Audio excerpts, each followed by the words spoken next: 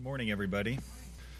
So this morning, following along in our Sunday school lessons regarding, kind of in the joyful generosity themed series that we've been doing, this morning we're going to talk about materialism and a few things that Scripture has to say, both warnings and positive, kind of encouraging comments that have to do with materialism as well. I mean, materialism we know inherently, right? We know this is a bad thing, and we say, oh, materialism, I don't want to be materialistic, and that's right, that is what we see in Scripture, and we're going to talk about that. But before we do, I think understanding what materialism is important. And so as I was working on this, I pulled a couple definitions together to kind of, hold on, James, I'm having,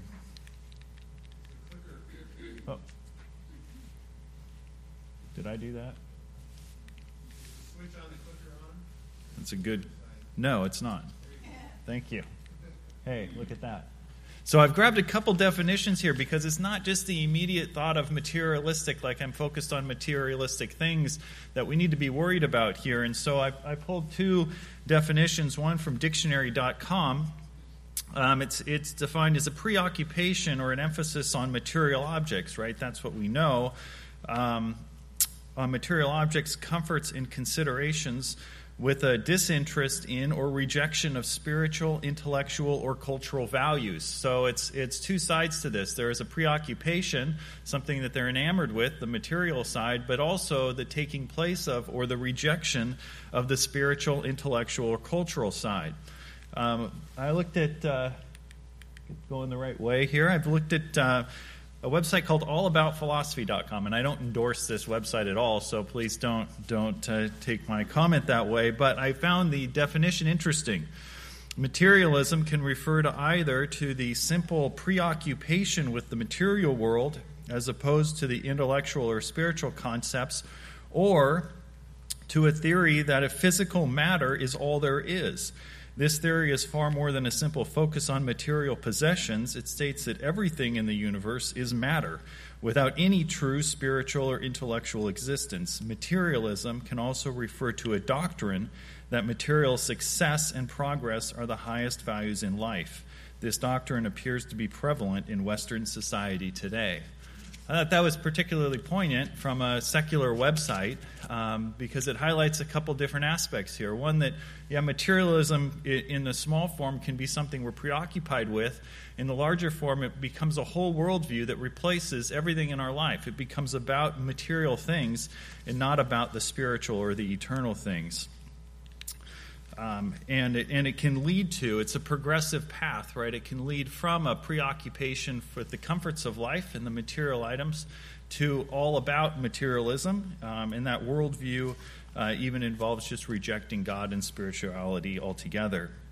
So today, as we move from these websites into what Scripture has to say, we're going to focus on two aspects of this. We're going to look at 5 warnings from Scripture on what materialism or what we should be watchful with regards to materialism, and then we're going to look at 5 more positive aspects of Scripture with regards to materialistic or the issues involved in materialism.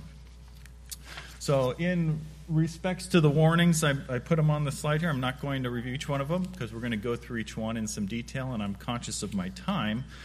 So moving to the first warning here, it is this, that the principle is that it is possible for Christians to be in bondage to material possessions, right? So it is possible for Christians, it's not just non-believers, to be in bondage to material possessions. And this teaching comes from Matthew 6:24, which says, "No one can serve 2 masters, for either he will hate the one and love the other, or he will be devoted to the one and despise the other.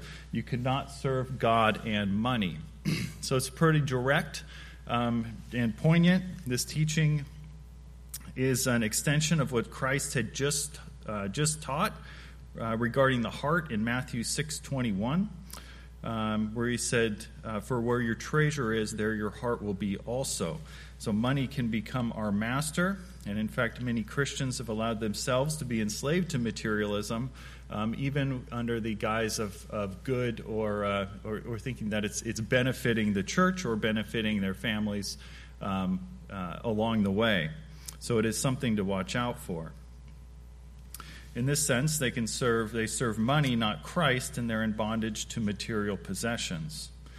This is really what Christ taught about when we read Matthew 19:16 through 22 regarding the rich young ruler. So I don't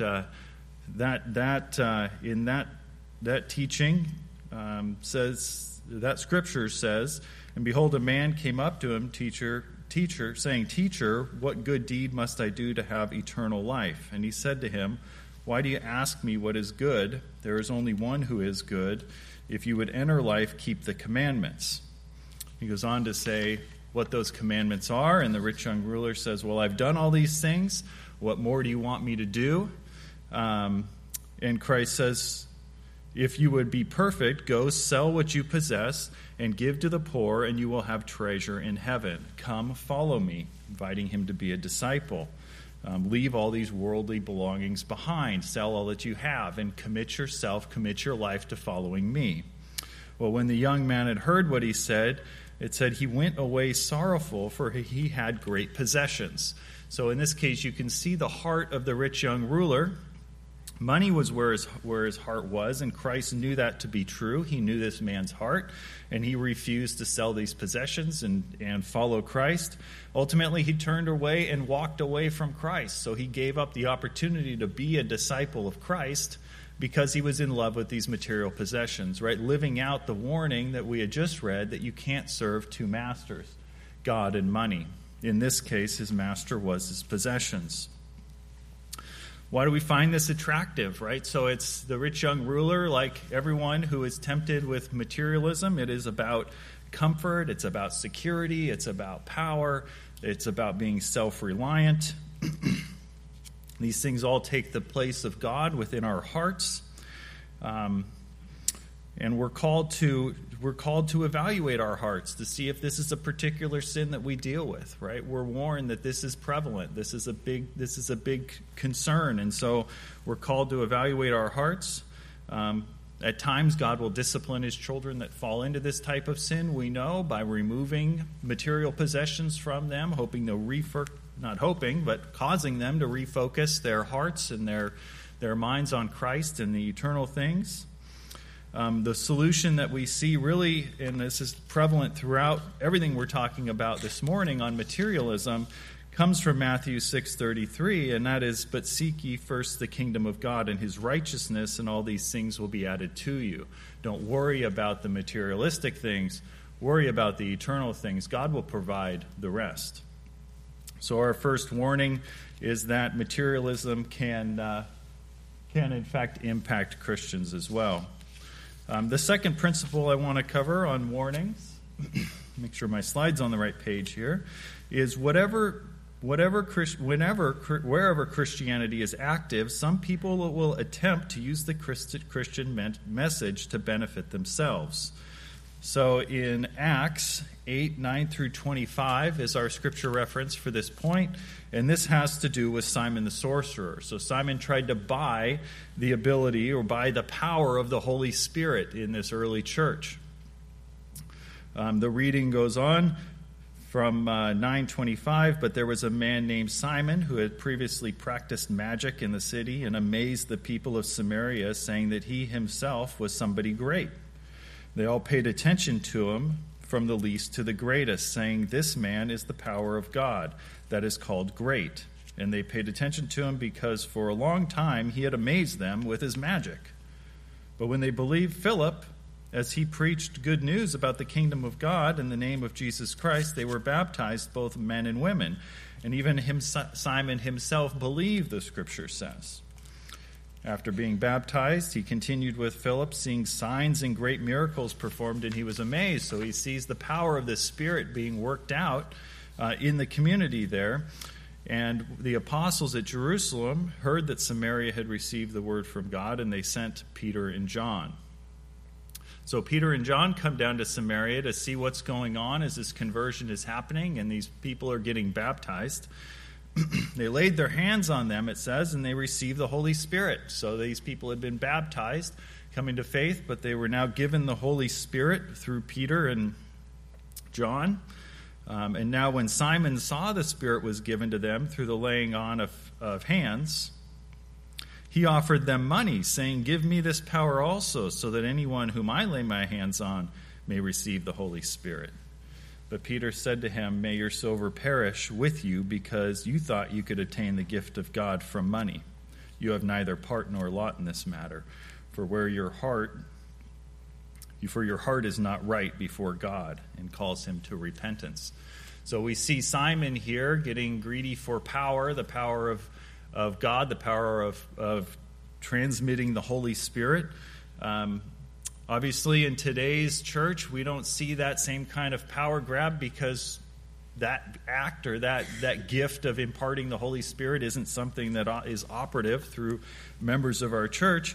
But we certainly see people that want to take control of the church for their own power, their own wealth, and their own glory, right? To take the gospel message and distort it for their own benefit. And that is a materialistic motive.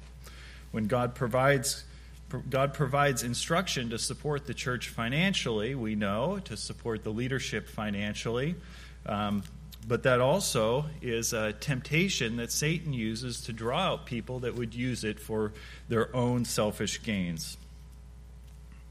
So the reality is the church needs money to operate. These things are interrelated. But it also provides a target for people looking to take advantage and to profit in the name of the church. So Paul countered this temptation when preaching at times, not all the time, but at times, preaching for no compensation at all. He in fact made his own way, making tents and providing for his own needs at time in order to remove this issue remove the financial incentive or the financial issue from the table. This is the same reason that spiritual leaders, both elders and deacons, are called specifically in Scripture not to be lovers of money or to be pursuing dishonest gain. So these are all hedges or warnings that go along with warnings about people that would use the Christian message for their own materialistic purposes. The third warning that I want to cover here is accumulating wealth brings with it specific temptations for both Christians and non-Christians.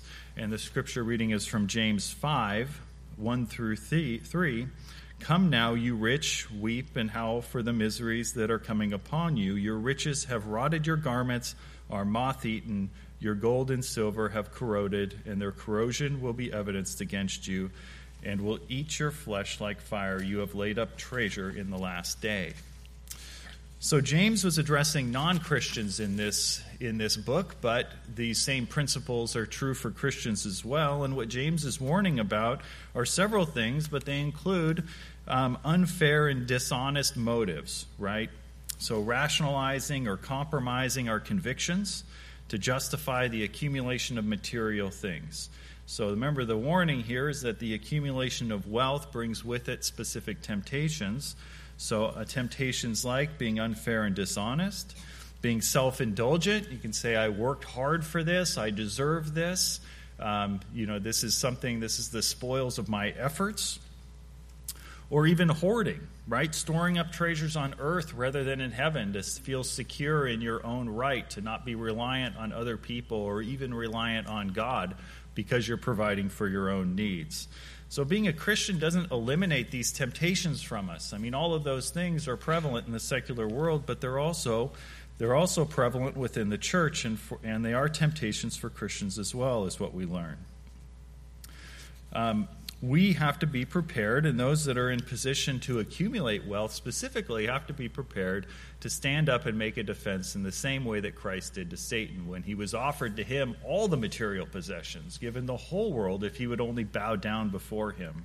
And, our temptations probably aren't as in our face as Satan appearing before us and making us an offer like that, but they are just as real nonetheless. And so we have to be prepared to take that same stand that Christ did. Paul writes in 1 Timothy 6, 9 through 10, or really verse 10, "For the love of money is the root of all kinds of evils. It is through this craving that some have wandered away from the faith and pierced themselves with many pangs." So it's a warning that the accumulation of wealth brings with it these temptations. The fourth principle...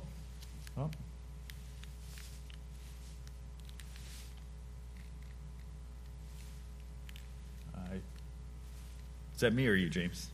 Me? Okay, all right, thank you.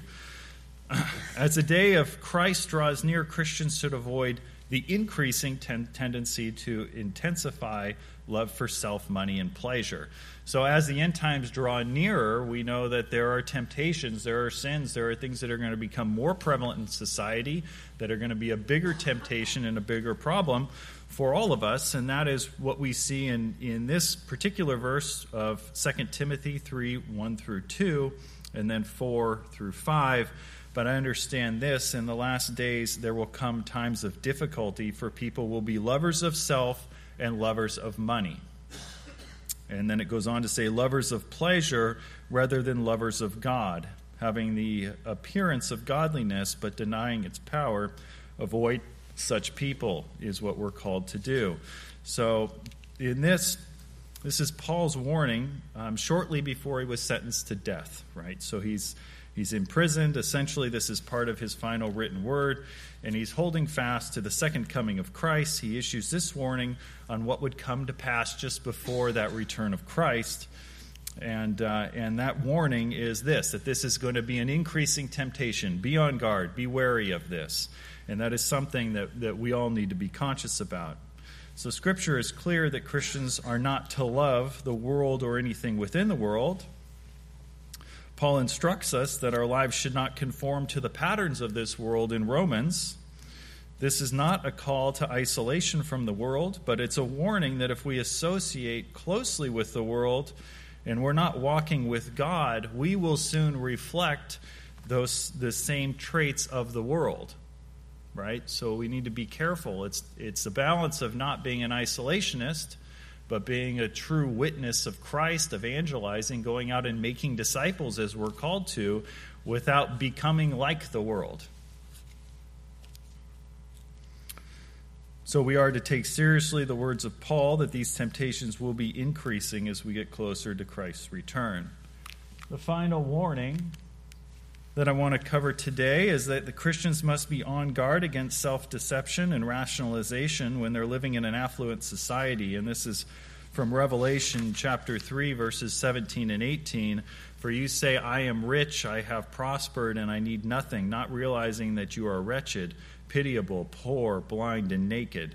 I counsel you to buy from me gold refined by fire, so that you may be rich, and white garments that you may clothe yourself, and the shame of your nakedness may not be seen, and the salve to anoint your eyes, so that you may see." So this is Christ's final exhortation to the church of Laodicea. This church has a materialistic mindset. They were all about materialism. They had fallen into this sin. They become conformed to the world's systems, that is the warning that we see here. Christ says that they need three things. He calls them to have faith, which is represented by gold in this Scripture, true righteousness and holiness, the white garments, and restored vision, the save, to see their materialistic sin. The principle here is that it's easy to be content with worldly wealth and to feel that we have everything we need and thus we no longer need God. That's the sentiment that you see that Christ is calling out with this particular church. How true is this in our Western society, where we live in the most powerful and wealthy nation in history, and yet we see the pervasive rejection of God and the importance placed on material wealth? This false self-security it brings, and the lack of giving as things are hoarded amongst people and amassed into fortunes at the expense of the needs of other people. And that really is the ultimate outcome of materialism and the rejection of God along the way. So we're called to be on guard against this influence in our society and to value and the value of that the society places on wealth and the lack of need for God, just as we saw here in the Church of Laodicea. So these are the 5 warnings. I want to take a look at 5 more positive aspects that Scripture has to talk about materialism. If you want to say it that way, it's hard to say anything materialistic is necessarily positive, but I think this is the kind of the counter argument to the warnings we just looked at. And the first being whatever excess material possession God enables Christians to accumulate should be used in creative ways to further the kingdom of God. From Matthew 6:19 through 20, do not lay up for yourselves treasures on earth where moth and rust destroy, or where thieves break in and steal, but lay up for yourselves treasures in heaven, where neither moth nor rust destroy, and where thieves do not break in and steal. For where your treasure is, there your heart will be also. Again, it comes back to this notion of the heart, ultimately. It really isn't about how much money is in your bank account. It really comes to your heart. Are you focused on eternal things, or are you focused on earthly material things? So whatever excess materials should be used in a way to further the kingdom. This doesn't mean it's wrong to plan ahead, to save, to do financial planning, to plan for the needs of your family. In fact, those are all affirmed in the book of Proverbs. We're called to be wise. We're called to do these things. This is an issue of the heart. So what is excess, right? That always comes the big question. When do you know that there's excess? That's not an easy question to answer. There is no fixed answer. There is no fixed formula that we can just apply to you and say, oh yeah, you have X amount of excess, you should go use it in this purpose. God puts this on our heart. It can be found when we truly analyze our own heart and our own needs and what we're doing with the resources that the Lord has provided to us. And without neglecting our human responsibilities, we find creative ways to use what the Lord has provided in order to further the kingdom and store up treasures in heaven. And that is the calling. The second positive aspect here in Scripture that we're going to cover is that it is not the will of God for Christians to be absorbed with worry about the future and how their material needs will be met. Matthew 6:34a, therefore do not be anxious about tomorrow, for tomorrow will be anxious about itself. This is not a calling for Christians to be unconcerned about their material needs. We see a direct teaching from Christ regarding diligent planning, hard work, right? We just talked about this, being responsible. These are all reinforced throughout Scripture. Christ is referring here to the human tendency to devote all of our energies to worrying about our life on earth and to making it more comfortable, right? What we'll eat, what we'll drink, what we'll wear. It will consume us if we let it. If we're not trusting in God to provide these things, which is exactly what we see in this Scripture in Matthew, if we're worried about ourselves providing these things, then all of our energies get poured into just that, trying to accumulate more materialistic things in order to accomplish these. If we're continually anxious, we have not arrived at that important balance between trusting God wholly to meet our needs and at the same time doing our part to be responsible Christians in the world, right? Working hard, diligently, planning, while trusting the Lord. We're assured by God that He'll meet our needs. He looks over the birds in the air, we're told, and the lilies in the field. And we're instructed by Paul not to be anxious about anything, but in everything, by prayer and petition, with thanksgiving, present your requests to the Lord.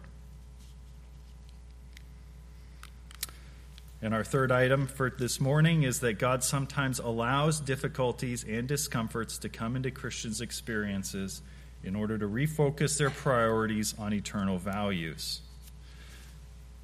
So from Acts chapter 8, verses 1 through 3, this takes place just after the stoning of Stephen. Saul is ravaging the church, we're told. It says, "And here arose on the day a great day of persecution against the church in Jerusalem, and they were all scattered throughout the regions of Judea, Samaria, except the apostles, devoted men, buried Stephen and made great lamentations over him. But Saul was ravaging the church and entering house after house. He dragged off men and women, committed them to prison. God uses extreme persecutions.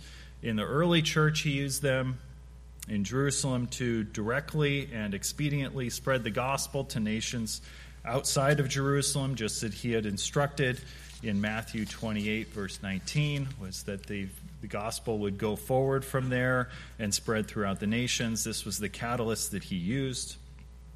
The same principle is explained by Paul when he says during his imprisonment in Rome that it has served to advance the gospel. When he writes in Philippians 1:12 through 13, it has become clear through the whole palace guard and to everyone else that I am in chains for Christ. Right? He's in chains for Christ. We see examples in the Old Testament. We see Joseph's a great example. Everything's stripped from Joseph. He's sold into slavery by his own brothers. False allocations, imprisonment, heartache, years of persecution. This is what he's plagued with, and yet God has his own purposes for all of it and uses Joseph in a great way. So how is this a positive issue on materialism? This all seems pretty bad, frankly. So we talk about imprisonment, false allegations, suffering. Well, it's encouraging because we know that God allows and causes discomfort and difficulties to come into our lives for his purposes, and sometimes in order to focus our hearts and minds on eternal values. A lot of times this involves materialism. These are all material things that are taken in these cases. And it can happen to us. We lose a job. There's stock market crash and we lose our savings. There's material possessions get stolen. Our material possessions may be really stripped away at any time, leaving us in total reliance on God. But we can take comfort in knowing that in all things God works for good for those who love him and those that have been called according to his purpose, according to Romans 8:28. So we find joy in suffering, including when material items are at the core of this suffering. So even when our focus when the outpouring of the issues that we're facing are material related, we find encouragement knowing that Christ has a good purpose for all of it. Fourth, Christians should learn to be content in difficult times as well as prosperous times. So find contentment in difficult times and prosperous times. Philippians 4:12 through 13, I know how to be brought low, I know how to abound. In any and every circumstance, I have learned the secret of facing plenty and hunger, abundance and need. I can do all things through him who strengthens me. So as we discussed earlier, it is true that God promises to meet our needs. However, this doesn't mean he's always going to give us everything that we want or even everything that we think we need to make our lives comfortable. But we can be content regardless of the situation that we're in, regardless of how our materialistic needs are being met. Paul says here in Philippians that he has learned to be content whatever the circumstances, and we should be able to do the same. So in all circumstances. Paul faced many difficult times in his ministry, but he always remained encouraging. He commended the Philippians at the end of his letter to them for their generosity in giving to him. They were giving to him financially, giving to him money. He commended them again and again, it says in Scripture, because they were acting in obedience to Christ and that their generosity would be credited to their account.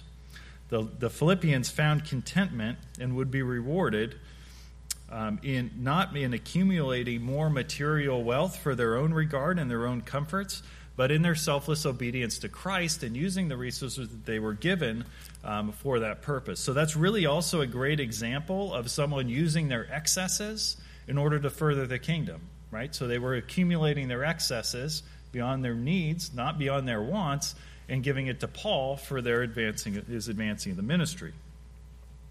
This is an encouragement because unlike attempting to amass material things, which you cannot guarantee, as hard as you try, you can't make sure that you get the next new car or the next job or the new house or whatever it is you're trying to amass, but we can always act in obedience. That's totally within our control.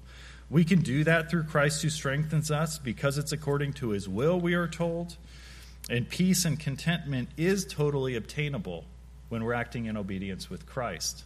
So that's an encouragement, because that's something that we're told and we know is within our capability, unlike amassing a fortune.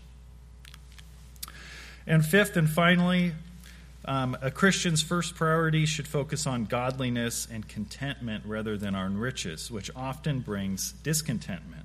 So from 1 Timothy 6 through 10, but godliness with contentment is great gain, for we brought nothing into the world, and we cannot take anything out of the world. But if we have food and clothing, with these we will be content. But those who desire to be rich fall into temptation, into a snare, into many senseless and harmful desires that purge people into ruin and destruction. For the love of money is the root of all kinds of evil. It is through this craving that some have wandered away from the faith and pierced themselves with many pangs. As for the rich, in this present age, charge them not to be haughty, nor to set their hopes on uncertainty of riches, but on God, who richly provides us with everything to enjoy. That are to do good, to be rich in good works, to be generous and ready to share, thus storing up treasures for themselves as a good foundation for the future, so that they may take hold that which is truly life. Very poignant on the last point as well, in putting our hope and our focus on God and not on material items. In this case, Paul isn't saying that to be poor is to be content, and to be rich is to be discontent. He's not saying that. This would contradict Scripture and reality as we know it. Proverbs specifically speaks to the hardship that poverty brings. And the reality is we know that poverty brings hardship. It's hard to find contentment in poverty. You find contentment in God, but not in poverty. Proverbs, here's a few different proverbs related to poverty. A poor man's brother hates him, and how much more do his friends go far from him? The poor is disliked by even his neighbor, but the rich man has many friends. Wealth brings many new friends, but the poor man is deserted by his friends. So we're not saying that poverty is in itself contentment. We find contentment in the Lord. We see similar warnings with regard to the wealthy. And Proverbs speaks probably more so, not probably, definitely more so, with warnings and concerns regarding wealth than it does regarding poverty. And here's a few. A good name is to be chosen rather than great riches, and favor is better than silver or gold. For riches do not last forever, and does a crown endure to all generations? So you can see all of these are really pointed on the fact that wealth is fleeting. Wealth is here for a short time, and it may be even shorter, as we see in Job, as everything gets stripped from him. It is fleeting. Our hope cannot be, or our security, our hope cannot be found in material possessions, and that is the warning.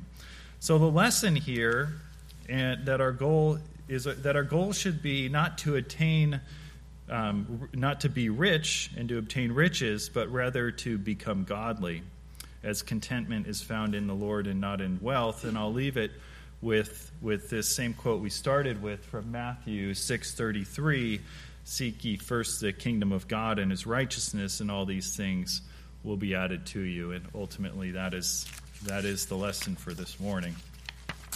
So I have printed out a paper with 9 discussion questions on it related to what we've been covering. So if everyone would go ahead and separate into your small groups, that would be great, and work through those questions. I know we're all on this side, so if a few of the leaders want to go ahead and spread out across the church, that would probably be helpful at this point. And then we'll wrap up with some prayer time.